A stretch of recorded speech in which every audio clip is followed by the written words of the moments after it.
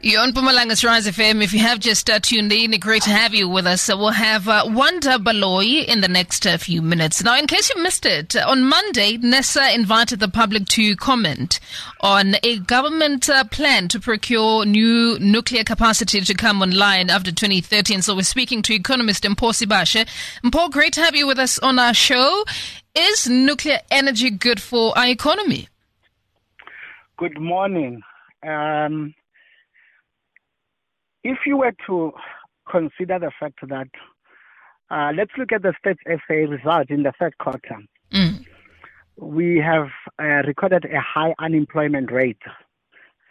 And just in a nutshell, 70% of our youth are unemployed. Nuclear energy as a source, it's supposed to have been implemented perhaps 5 or 6 years ago.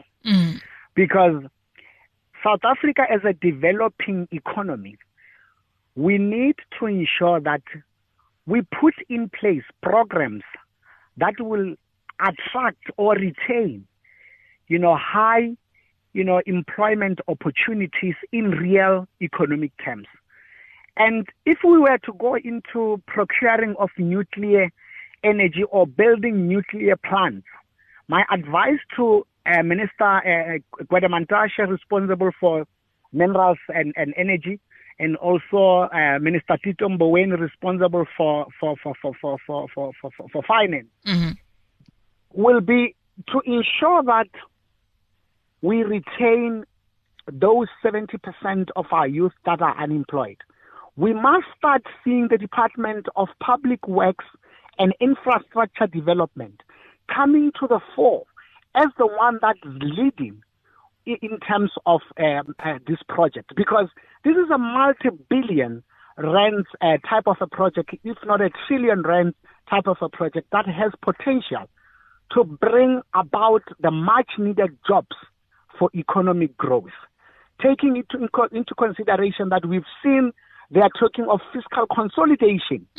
We don't have the luxury of being able to borrow from your Bretton Woods institutions such as IMF and World Bank in foreign denominated currency. We need South African Reserve Bank as the issuer of the rand and the currency to also come to play by ensuring that the much needed liquidity or funds to ensure that this nuclear energy is procured.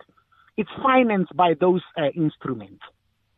Now, two concerns with this, Mpho. One is that nuclear energy is expensive. Two, it is dangerous. And just because its pollution is invisible, it doesn't mean that it's clear. Not only that, we have provinces that are susceptible to quakes like your Cape Town, your KZN. Will this not affect such provinces? Well, we have countries that have run nuclear energy, including South Africa, if you were to consider Quebec in the Western Cape, has been running the nuclear plant for almost 3 decades.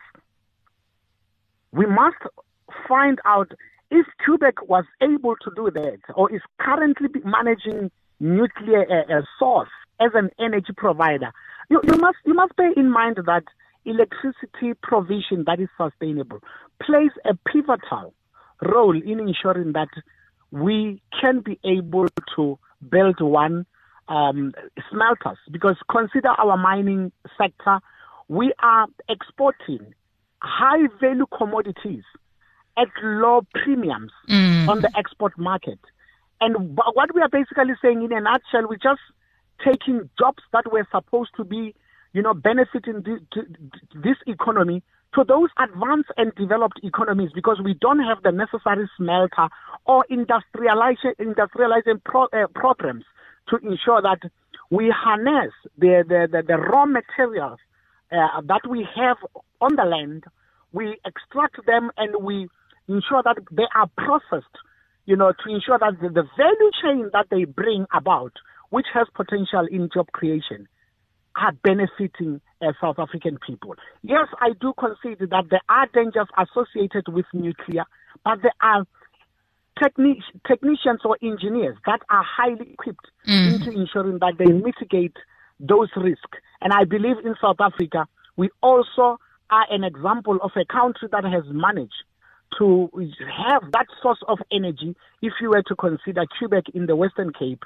as a nuclear plant that has managed to ensure that even the manner in which they dispose those nuclear byproducts, because we have areas in the Northern Cape where they dispose such to ensure that we comply with environmental regulation. I think at this point we need to consider that our economy is sluggish, and for the economy to grow, we need to create jobs, and for that we require robust developmental programs such as the building of nuclear plant, and we don't need private equity partners in these projects. We need to ensure that government takes the leading role through the Department of Public Enterprises, and Public Works and Infrastructure Development, and the Department of Labor.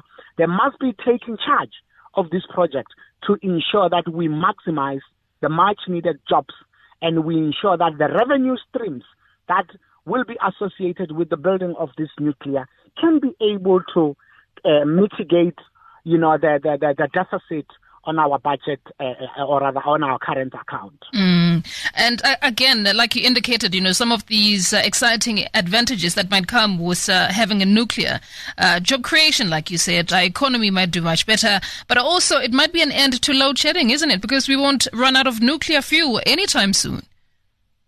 Indeed. I'm not an expert in terms of that field. I think my expertise will be on the benefit that this project has on economic development, especially given the take that South Africa is a developmental state. Yeah. We need to ensure that those programs come to the fore.